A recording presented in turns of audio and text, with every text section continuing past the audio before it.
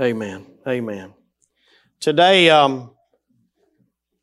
this psalm that we're studying, we don't know a lot about it, but the Jewish tradition is that this psalm was used for the beginning or the introduction of a worship service, specifically the Sabbath worship service.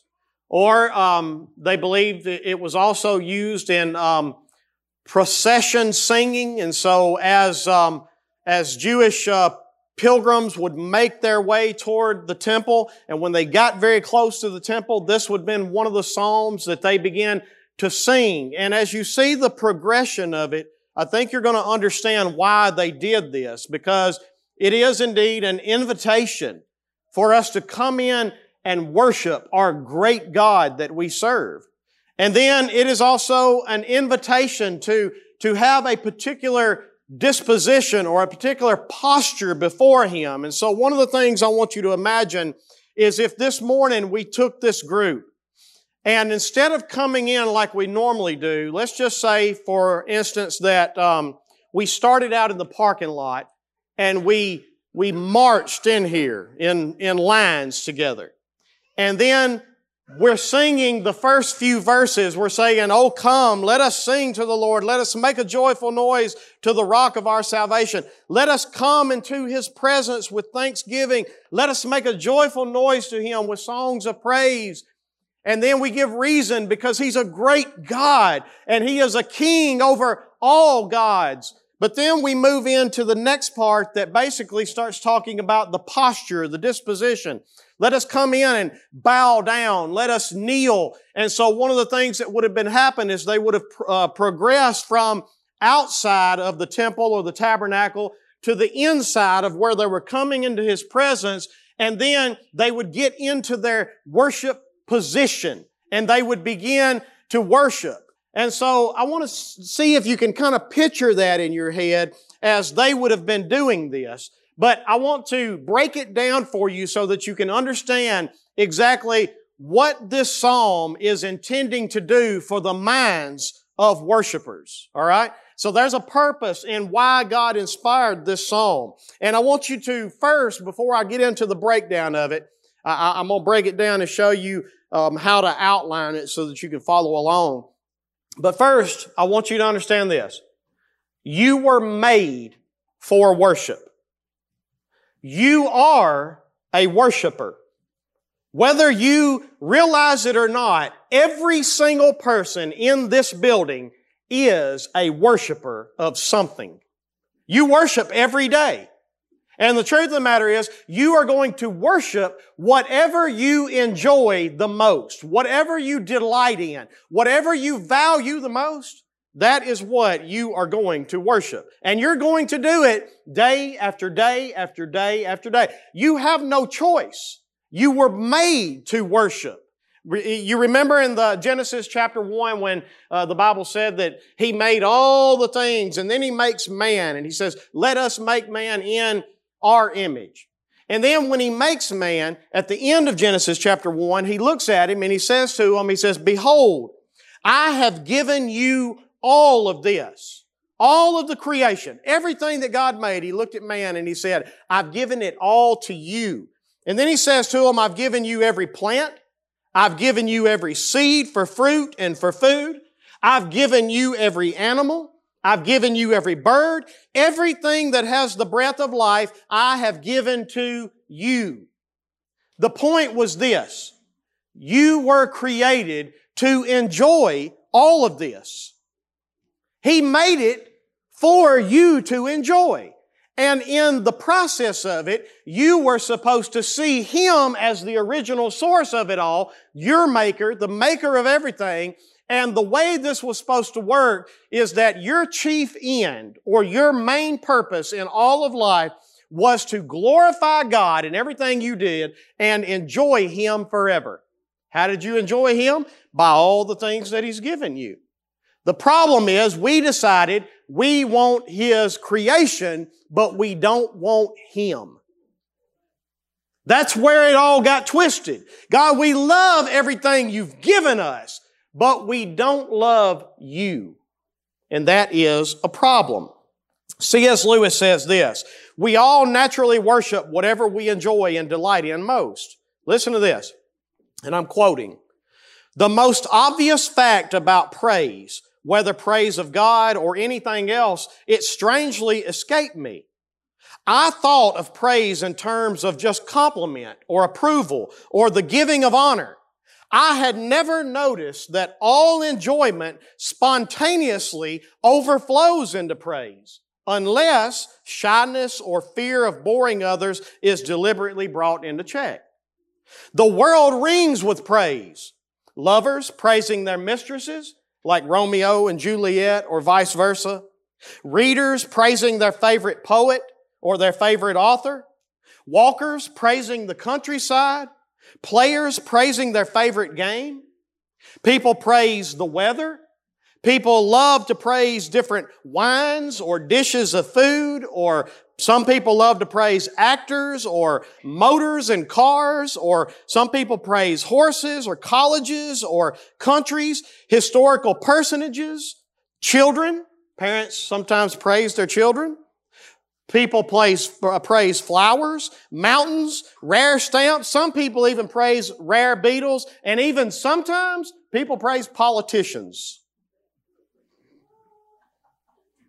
You all praise something. The world rings with praise. And listen to this.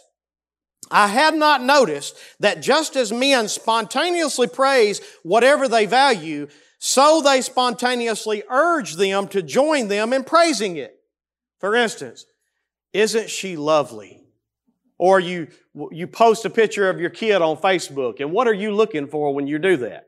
You're looking for the comments that come along with it, say, she's so beautiful, or isn't he so cute, or he's so great at baseball, or look at how good a young lady or young gentleman he is. But you want people to join you in praising them. Wasn't it glorious? Don't you think that that's magnificent? The psalmists, in telling everyone to praise God, are only doing what all men do when they speak of what they enjoy most anyway. Your worship always naturally comes out. Whether you're in the mountains and you look at the mountains and the very thing you want to do, you see a snow-peaked hill and you look at it and you just go, wow. And worship overflows from you. And then the way that you fulfill that worship, the way that the enjoyment is finally completed, is when you're able to look at someone else and say, isn't that beautiful? Have you ever seen anything like this?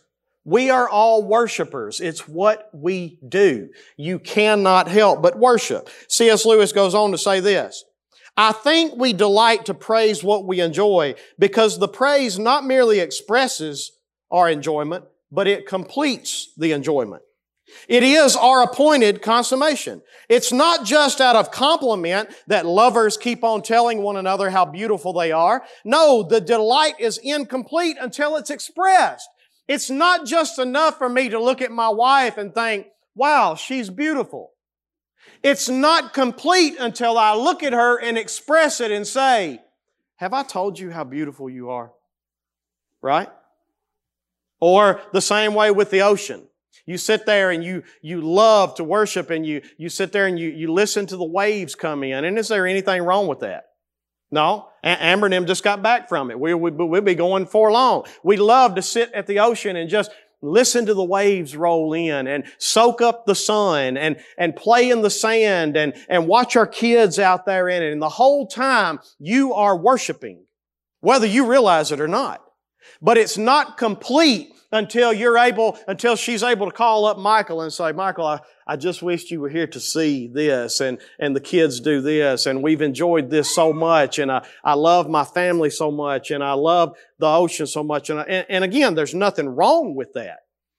The point is, it's not complete until you're able to share that with somebody else, until somebody else is able to bask in it with you. That's the whole point of worship. It's frustrating to discover a new author and not be able to tell anyone how good he is. It's frustrating to come suddenly at the turn of the road upon some mountain valley of unexpected grandeur and then to have to keep silent about it because the people with you care for it no more than a tin can laying in the ditch. It's frustrating to hear a good joke and there be nobody to share it with. It's frustrating to not be able to express our joy in whatever it is that we delight in the most.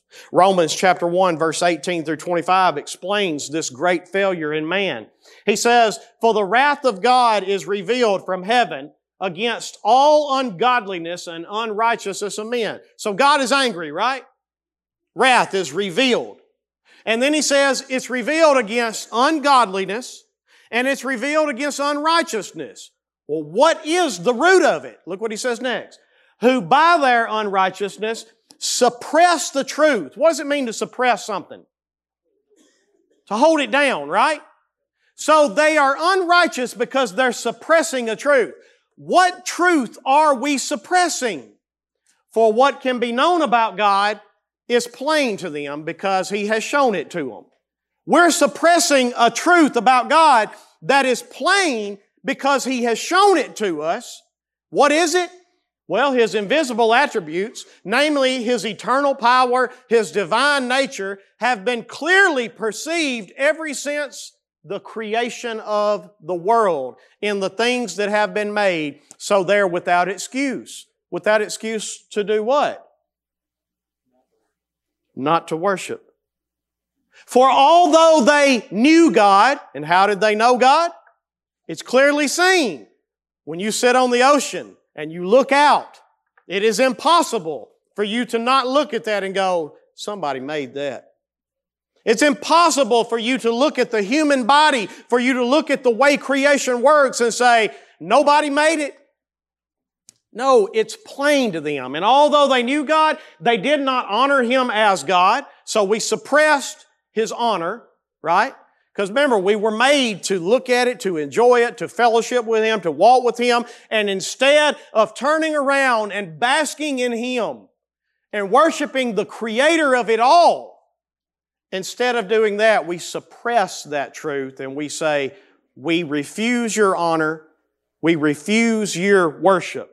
And so they did not honor Him as God or give thanks to Him, but instead they became futile in their thinking and their foolish hearts were darkened. Claiming to be wise, they became fools. It looked like wisdom. And they exchanged the glory of the immortal God for images, because all of His creation were just images of Him. All right? And we said we would rather have the images than the image, the main thing. And we exchanged the glory of the immortal God for images resembling mortal man and birds and animals and creeping things. Therefore, God gave them up in the lust of their hearts. Well, what was their lust for? For all creation. And God said, okay, you'd rather have the creation than the Creator? Okay. Let me show you what a world looks like when you worship the creation instead of the Creator. How many of you like it so far? Therefore, God gave them up in the lust of their hearts to impurity, to the dishonoring of their bodies among themselves, because they exchanged the truth about God. Remember, we suppressed that truth. And we exchanged that truth about God for a lie. And we worshiped and served the creature rather than the Creator, who is blessed forever. Amen. This is the problem. Do you see this? You are a worshiper, and you are going to worship something. And what we have here today is we have an invitation for us to come back to the original design of worshiping and honoring and giving thanks to Him. Now, the only way we can come back, because you remember when Adam and Eve failed in their worship in the garden, He cast them out of the garden, right? He cast them out. They could not come back into His presence. And now, God's saying there is a way for you to come back into presence and worship again. And the way that is, we know today, is through the sacrifice that He makes for our failure to worship. And so let me show you first the outline. Verses 1 through 2, you have the invitation to worship. And so if you're drawing this in your Bible, verses 1 through 2, you have the invitation to worship. Verses 3 through 5, you're going to have the object of your worship. The object of your worship. What is it that you're being invited to worship? Verses 6 through 7, you're going to have the disposition or the posture of your worship. And verses 7, or actually 8 through 11, but it starts at the end of verse 7, you're going to have the warning of worship. The warning of worship. And that's the way we're going to study the psalm this morning. So let's begin at verses 1 and 2 and look at the invitation of worship. Notice the first part of it. The psalmist says, "Oh, come." In other words, the psalmist says, I'm going to worship. And I want you to come with me. It's not complete until we're able to worship Him together. My worship cannot be completed until you join me and you see what I see. And so I want you to come and I want you to join me in worship. This psalmist has found so much joy in God that it can only be completed by having others come and join him in this worship that he is determined to go and do. And notice what he says next in verse 1. Oh, come, let us. So this is not something he wants to do by himself. Oh, come and let us. It is meant for us to gather together as a body. It's meant for us to gather together as worshipers and come together and worship this great God that we serve. And so he says, here's how we're going to worship. I want to invite you to let us sing. I want to invite you to let us sing to the Lord. And then he says next, let us make a joyful noise. And this word actually is translated in some places a battle cry. It's meant to be a joyful shout. Now, I know we're Baptists. I know we don't do a whole lot of shouting in here. But the fact of the matter is, it's a failure on our part because we don't recognize Him for who He is. And there ought to be such a joy inside of us when we see Him for who He is that there ought to become joyful shouts from us. And so He bids us, come and sing with me. And don't just sing with me, come and joyfully shout to our Lord together. And then he goes on next in verse, at the end of verse 1, he says, we're going to do this to the rock of our salvation. We'll get further into that in the next section.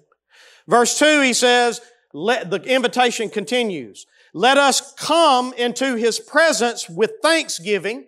So here again, He's inviting you to sing. He's inviting you to joyfully shout. He's inviting you to come with Him into the presence of God and give thanks to God. And then He's inviting you to make a joyful noise to Him with songs of praise. And so again, what you see in verses 1 and 2 is just simply, this author has found so much delight and so much enjoyment in God that he wants nothing more than to gather together with God's people and praise God. You want to know why we have such a hard time getting up on Sunday mornings and getting ready and coming in here and coming to Sunday school, or why we have such a hard time making a regular attendance to worship service? You don't know why that's such a struggle? Because you don't have what this psalmist has. Now, I know that's tough this morning. You want me to tickle your ears, or you want me to tell you the truth? The problem is, you don't have what this psalmist has. This psalmist has found that the reason he delights in everything that he delights in is because the Creator is the one that gave it to him. When this psalmist looks at his kids, you know what ultimately it turns him to? He follows it right back up and he says, God, thank you. Thank you for my children. When this psalmist looks at his grandkids, you know what it ultimately leads him to? God, thank you for my grandbabies. When he enjoys the things that his job are able to provide for him or her, You know what he don't just bask in the glory of his new car, his new truck, and say, man, I love that truck. Let me tell you something. I love my old truck. I got an old farm truck. I love my truck.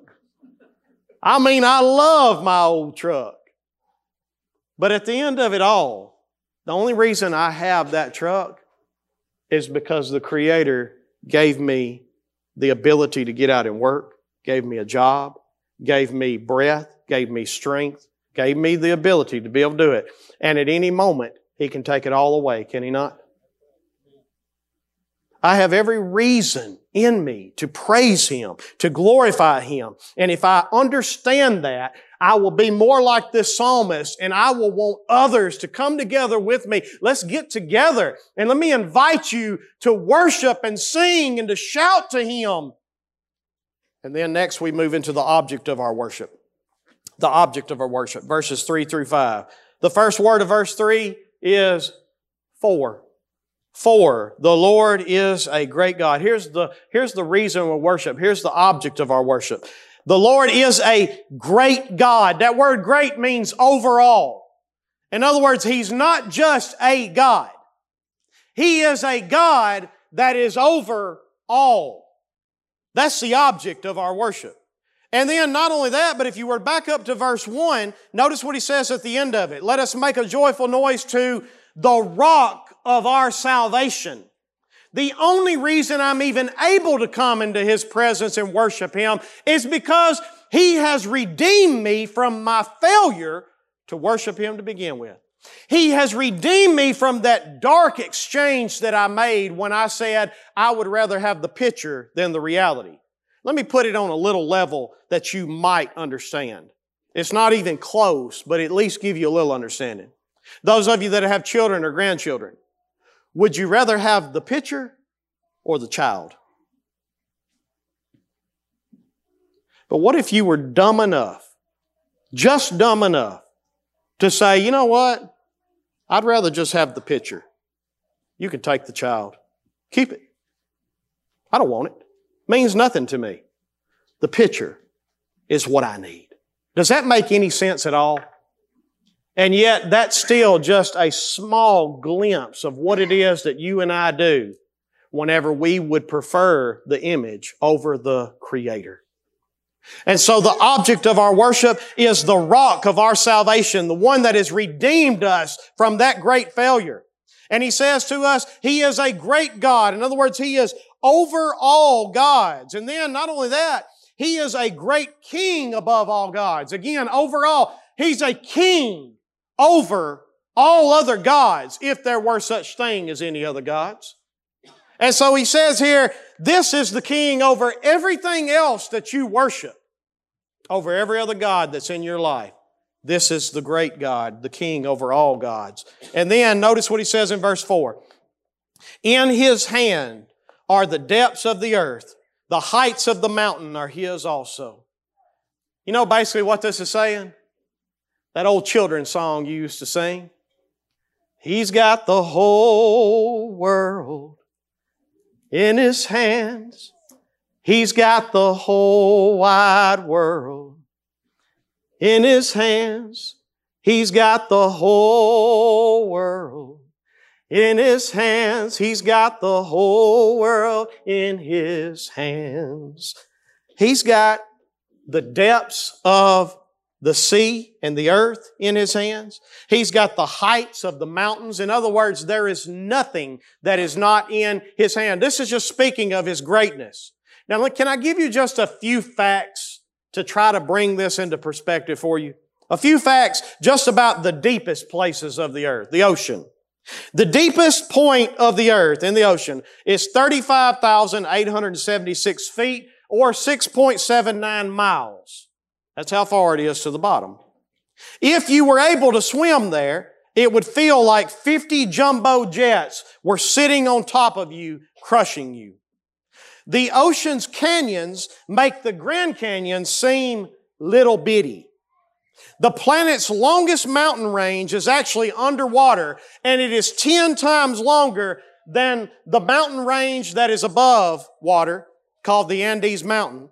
The Andes Mountain stretches about 4,300 miles, but the mountain underneath the water is called the Mid-Oceanic Ridge. It is 40,390 miles long. At the ocean's widest point, from Indonesia all the way to Colombia, the Pacific Ocean is wider than the moon by 5 times. The ocean is home to nearly 95% of all life. 95% of all life. The ocean plant life provides over 70% of the atmosphere's oxygen. We have better maps of Mars than we have of the ocean floor. Let me say that again. We have better maps of Mars. 30-something million miles away at its closest point is where Mars is. At its furthest point, depending on the rotation, somewhere around 174 million miles away. And yet you have better maps of Mars than you have of your ocean. More than 90% of the planet's life forms are undiscovered and underwater. Yet the psalmist says the deepest places are in His hand and the highest places are in His hands. And He takes care of all of them. He is a great God. The sea and the earth are His. Notice what it says in verse 5. The sea is His, for He made it, and His hands formed the dry land. Again, the psalmist is just trying to help you understand that if you don't have any other reason to praise Him, just look around. Just look around. But you know what the problem is with this? And I've said this before, so if you've heard it, forgive me. The problem with this is that this has all become normal to us.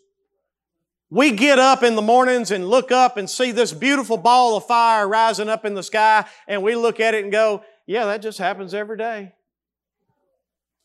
We get up every morning and we see life living, we see breathing, and we see our kids walking around and playing, and we get up every day and we look at it and go, that's just normal. That's just normal. One of the things that I love about little children, and I've said this before too, little babies. I love to watch little babies when they first begin to open their eyes and they first begin to see this world. Have you ever noticed a little kid, whenever they open their eyes, they're going,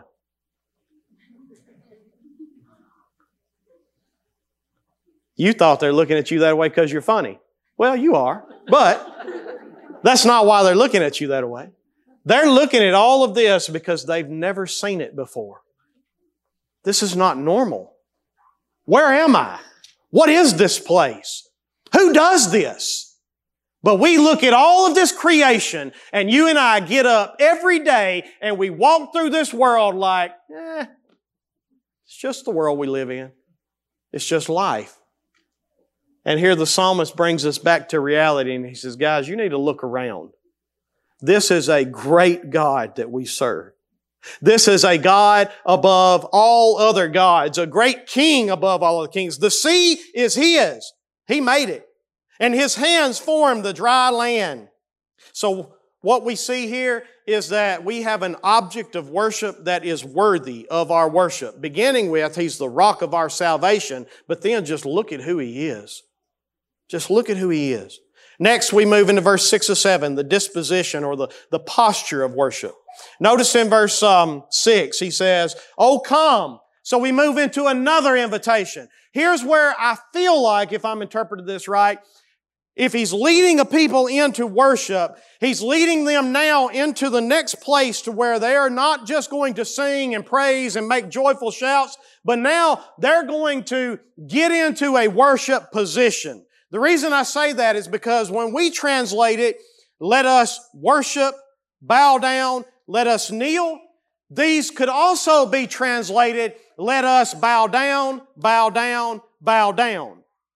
You could translate it the same word. It's not the same word, but they all mean the same thing. The difference is they mean bowing down in different ways. For instance, when we translate verse 6, "Oh come, let us worship," this word is also translated in many places in Genesis as bowing toward the ground. Literally, it's where you would come in and you would bow. I'm not talking about all the way down on the ground. I'm just talking about bow. So he says, oh, come, let us bow. And then he moves on to the next part and he says, and bow down. This word in Genesis chapter 49 verse 9 is actually translated to crouch like a lion. It says, Judah is a lion's cub from the prey. My son, you have gone up. He stooped down, and then here's where we have the exact same word. And he crouched as a lion and as a lioness, who dares rouse him? You ever watched a lion or a cat? What does a cat do when it's getting ready to attack a prey? It gets down on all fours, real low, right? And it's crouching, and it's waiting to attack. Well, this is the posture that this psalmist is inviting us to. He says, first off, let us come in and bow down. And then he says, let us come in and crouch down like a lion. So now he has moved down to his knees and he is on his face with his hands down. And then he says, and in the end of verse 6, let us kneel before the Lord our Maker. And so basically what you have is he comes in, he bows, he gets down on all fours, and then he gets up, and now he's on his knees again. And this is the posture. Do y'all see what I'm saying? This is the disposition of worship. Now, let me say this before y'all get scared and start thinking that's what we're fixing to start doing every Sunday, all right? That's not what we're talking about here. He is inviting them to come in and join him in this posture. But one thing that you need to understand is that what we see here is a call to a particular place in your heart.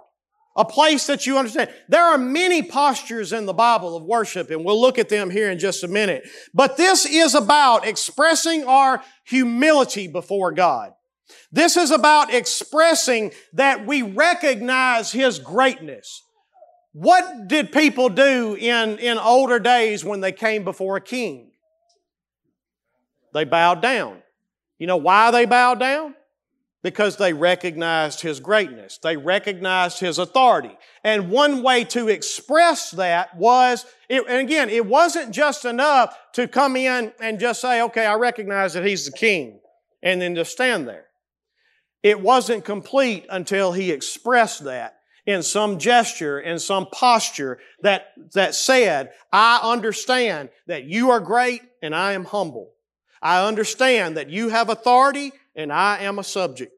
I understand this and I represent this. This position that you see here, or this posture says, I submit to the authority as the Creator, as my Savior, as the great and sovereign King over all other kings. I surrender, I submit to that. We don't do that today. Why? Because we think we're the authority. You know what the problem with our culture and our generation is? We don't like authority. We don't want authority. You wonder why people get shot by the police all the time? It ain't just the color of your skin. Does that happen sometimes? Maybe. You want to know why it happens most of the time? Because people don't submit to authority. I don't want authority. You don't tell me what to do. I'm God, not you. Ain't that the truth? And so one of the problems is our culture doesn't recognize greatness. Our culture doesn't recognize authority. If we did, our posture would be different. If we did, it wouldn't be a struggle for you or I to humble ourselves before Him. But it is, ain't it? If I were to ask you all right now to get out of your seat and let's just all get on our hands and knees. Some might. Most won't. Right? Come on, you want a preacher this morning? You want me to tickle your ears? Well, you won't. Most won't. Because we don't recognize authority. This is why the commandment started with, you remember the 10 Commandments? You shall have no other gods before me. And then it followed by, you shall not bow down to them. You shall not serve them. For I, the Lord your God, am a jealous God. In other words, you don't represent and you don't express any kind of humility and any kind of subjection to anyone except the true authority. There is only one authority. There is only one that is the Creator and the Savior of us all. And He is the only one that we bow to. That is what He calls us to in the Ten Commandments. And as I said before, there are many postures that are acceptable for worship. For instance, Jesus fell on His face in Matthew chapter 26, verse 39. You don't have to go there. I'll just give you these as reference. Jesus would fall on His face to pray to the Lord. And if the very Son of God falls on His face to talk to the Lord, probably a pretty good example for us, right? Other places, the Levites were commanded to stand as they worshiped. 1 Chronicles chapter 23, verse 30, they are supposed to stand in the morning and stand in the evening as they worship. And then David went in and sat before the Lord in 2 Samuel chapter 7, verse 18. So he sat down. Jesus lifted up His eyes to heaven to pray in John chapter 17, verse 1. Paul exhorted us to lift up holy hands as we pray. And so there are all kind of postures that we see in the Bible. But the point is this. I'm not trying to tell you that we need to come in here and change our worship to bowing down and to getting on all fours, or I'm not even telling you that everybody ought to raise their hands. I'm not telling you that everybody ought to lift up their eyes when they're praying. No, Jesus told a parable of the Pharisee and the tax collector. And you remember what the tax collector said? He wouldn't even lift up his eyes to heaven. But instead, the only thing he would do is beat his chest and say, Lord, forgive me. I'm a sinner. So I'm not telling you that there is always a particular posture that we have to adopt in order to worship. But I am telling you this. There ought to be an expression from us in some way. Some way. I don't care if it's lifting hands. I don't care if it's bowed heads. I don't care if it's looking up. I don't care if it's sitting in the presence of the Lord. I don't care what it is. But there ought to be a posture of some kind that says, God, I recognize that You are a great God. I recognize that You are a great Savior. I recognize that You are my God. I recognize that I am sheep of Your pasture. Notice what he says next in verse 7. For He is our God. Who is He? Well, go back to verse 1. The rock of our salvation. Who is He? Go to verse 3. The great God over all, the great King above all other gods. Who is He? Verse 4. He is the one that has in His hands the depths of the earth and the heights of the mountains. Verse 5. He is the one that the sea is His, for He made it, and His hands formed the dry land. He is our God. He chose you to be His. That ought to mean something to you. He is our God, and we are the people of His pasture. It belongs to Him. And we are the sheep of His hand. And here you could also translate, we are His flock under His care. So we are to come, and we are to gather together, and we are to sing praise, and we are to make joyful shouts, and we ought to come into His presence with thanksgiving. And we are to humble ourselves before Him, and we are to posture and disposition ourselves in a way that recognizes His greatness and His authority. That's the invitation this morning. You're being invited to do that very thing. And then we move finally into the warning of verse 8 through 11, or the end of verse 7. Look at the very end of verse 7. We get into the warning. Today, if you hear His voice. Now everybody ain't going to hear it. Y'all with me? Everybody in this building this morning ain't going to hear it. You're not. Some of you went to sleep long before I ever started. I get it. I get it. But if you do hear His voice, if you hear Him, there's a warning for you. Look at verse 8. Do not harden your hearts. That's the first warning you have. Don't harden your heart. How do we harden our heart? Well, let's look at the example. The example in verse 8, he says, as at Meribah, as on the day of Massah in the wilderness. Well, let's look at that real quick.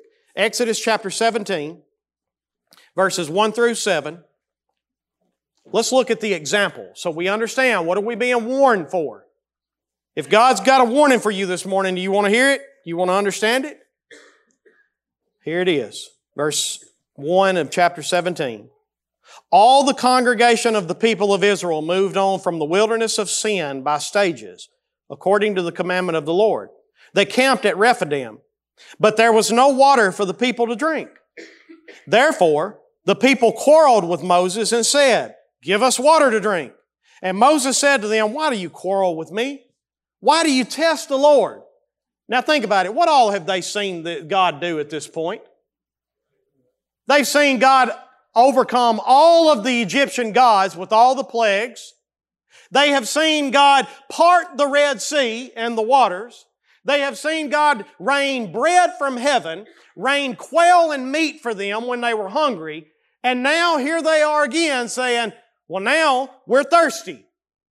And then Moses says, "Why do you test the Lord?" Verse 3. But the people thirsted there for water, and the people grumbled against Moses and said, "Why did you bring us up out of Egypt to kill us and our children and our livestock with thirst?" Let me ask you a question. If God will overthrow all the Egyptian gods, if God will part the Red Sea for you to walk across on dry land, if God will rain bread and meat from heaven, do you think He brought you out here to kill you? Keep going with me in verse 4.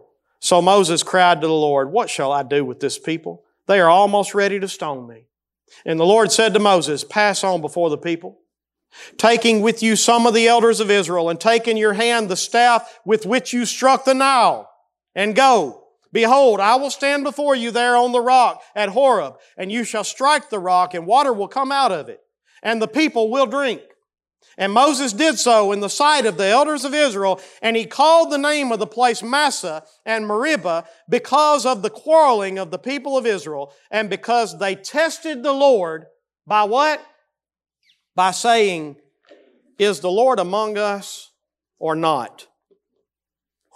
After all they had seen, after all the evidence that they had around them, after all that God had done for them, every point they still tested the Lord and said, "Okay, is God still with us? Yeah, He was with us back in Egypt when we saw Him do this, but now we got the Red Sea in front of us. So is God really with us?" Look with me at Exodus 14, verses 11 through 13. They said to Moses, "Is it because there are no graves in Egypt that you have taken us away to die in the wilderness? What have you done to us bringing us out of Egypt? Is not this what we said to you in Egypt? Leave us alone that we may serve the Egyptians, for it would have been better for us to serve the Egyptians than to die in the wilderness." And Moses said to the people, "Fear not, stand firm, and see the salvation of the Lord, which He will work for you today. For the Egyptians whom you see today, you shall never see again." And this was when they were standing in front of the Red Sea. So at every stage, after all they see God do, they come to the next stage and they go, "It would have just been better if we died.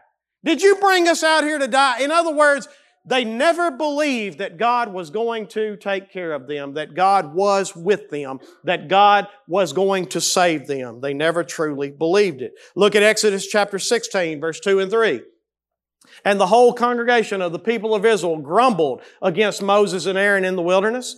And the people of Israel said to them, "Would that we had died by the hand of the Lord in the land of Egypt, when we sat by the meat, the pots, and we ate bread to the full. For you have brought us out into this wilderness to kill this whole assembly with hunger." And so God rains bread from heaven, and He rains meat on top of them. And the point is that when you study it, what you see is that all through every stage of God's salvation, bringing them out, they never believe God. They never trust God. They get to another trial and they look at it and they go, "I just wished I'd have never been born. I just wish that you would have just killed me back here," instead of believing God and trusting God. Finally, look at Numbers chapter 14, verse 22 and 23. I'm getting close to the end. None of the men who have seen my glory and my signs that I did in Egypt and in the wilderness, and yet have put me to the test these 10 times and have not obeyed my voice, none of them shall see the land that I swore to give to their fathers, and none of those who despised me shall see it. God made a promise. They have seen all the evidence of who I am. They have seen my great salvation, and yet at every stage they still refuse to believe, and they still put me to the test. Is God going to provide for me? Is He going to kill me? Is God going to do this or is He not? And God says, you know what? If you don't believe me, if you don't trust me, you're not going to see my rest. And so I want you to look with me again at the warning of Psalm 95 and verse 8 again. If you hear His voice, don't harden your hearts. Don't harden your hearts. Guys, can you not look at the evidence of the salvation of God in your life? Did He deliver you out of Egypt? Yes and no. He delivered you out of sin. He has given you a great salvation with His mighty hand. He sent His only begotten Son to pay the price for your sin. Can you not look around at the evidence of His love for you and see that He is a great God worthy of worship? Can you not look around at the evidence of creation all around you and recognize that He is a great God and that it's all in His hands? If you hear His voice today, don't harden your heart and refuse Him worship. Don't harden your heart and not believe Him. But instead, He's inviting you. Come and worship this great God. Come and give Him the honor that He deserves. Come give Him the thanks that He deserves. And then in verse 9, He says, when your fathers put me to the test and put me to the proof, though they had seen my work. Here's the second warning. Don't put Him to the test or to the proof. And we could do this by seeing all the evidence of who He is, all the evidence of the love that He has for us, of His great salvation, but not continuing in our worship of Him, not believing in the midst of our suffering. We can put Him to the test the same way that they did. God brings suffering your way, and you look at Him and you say, it would have just been better if you'd have just left me back here in my sin. At least back there I had this and I had that. At least back there I didn't have to deal with this and this and this. And God said, don't put me to the test. Don't put me to the proof. Why? Because He's already proven. Does God have anything else to prove to you? Answer that. Does God have anything else to prove to you? Nothing. If God don't do anything else for you other than give you His Son, does He owe you anything? Don't put Him to the test. Don't harden your heart. Don't look for the proof. Verse 10, for 40 years I loathed that generation and said, they are a people who go astray in their heart and they have not known my ways. Here's the last warning. Don't grieve God. Don't make Him angry by having hearts that keep going astray. And what He means by that, going into unbelief. Not trusting Him, not recognizing Him for who He is, refusing Him as worship, not listening to His Word. Remember how it started out? Today, if you hear His voice. You know why it says today? Because He's not still speaking to the Israelites. Who's He speaking to today? Today, if you hear His voice. They heard His voice too, but they didn't believe. They didn't trust. Today, if you hear His voice, don't harden your heart. Don't harden your heart. Don't put Him to the test. Don't grieve Him and make Him angry by going astray in your heart, by not listening to His Word, by not being obedient to Him in faith. Exodus chapter 3, verse 7 and 8. Look at what God had promised them. God told them, then the Lord said, I have surely seen the affliction of my people who are in Egypt and have heard their cry because of their taskmasters. I know their sufferings. And I have come down to deliver them out of the hand of the Egyptians and to bring them up out of that land to a good and broad land, a land flowing with milk and honey, to the place of the Canaanites, the Hittites, the Amorites, the Perizzites, the Hivites, and the Jebusites. The point being is this. Did God not promise them before He ever gave the first plague in Egypt that I am going to deliver you? I've heard your cry. I'm going to bring you out of here, and I'm going to bring you to a land flowing with milk and honey. Has God not spoken the same word to you? I've heard your cry. I'm going to save you, and I'm going to bring you into the land. And I'm going to walk you every step of the way. Is there going to be times of hunger involved? Yep. Is there going to be times of thirst involved? Yep. Is there going to be times of suffering involved? Yep. Is God going to put you to the test? Yep. But don't harden your heart. If you hear His voice, listen to Him. Listen to Him and give Him the worship that is due Him, the obedience that is due Him. In closing, you worship whatever you delight in the most. Let me say that one more time. You worship whatever you delight in the most. Look at your life right now. Whatever it is that you spend your heart in, your time in, whatever it is that you enjoy most in life, that is what you worship. Hopefully, you can turn that worship now toward the originator of it, and you can look at Him and you can say, you are a great God, a God above all other gods. You are the rock of my salvation, and you have proven your love and your care for me. I enjoy everything around here, but none of it compares to you because it's all just images. And I hope that your worship can be redirected. I hope that you can say with this psalmist, I hope next Sunday rolls around, you can not just hit the snooze button and say, I don't want to go to work today, or I don't want to go to church today. I hope that you can say with the psalmist, oh, come. Let us come together and sing together. Let us come together and position ourselves in a place of humility and recognize His authority and worship Him and honor Him for who He is and give Him what is due to Him. We are to sing and shout joyfully. We are to proclaim how great He is. We are to display His greatness to Him in expressions of our postures, our voices, and everything that we do. We are to do this with hearts that continue to believe Him, continue to trust Him, continue to hope in Him, firm to the end and through it all. And here's the end of it. If you don't do this, if you won't do this, I can promise you, here's the ultimate warning. You will not enter His rest.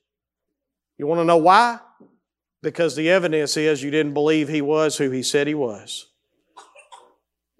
You didn't believe He loved you the way He said He loved you. You didn't believe He was the rock of your salvation. You didn't believe that He was a great God with it all in His hand. You didn't believe that He is the great I Am, the creator of it all, and He is worthy of worship and praise. And if you do not believe, you will not enter His rest. That's the warning.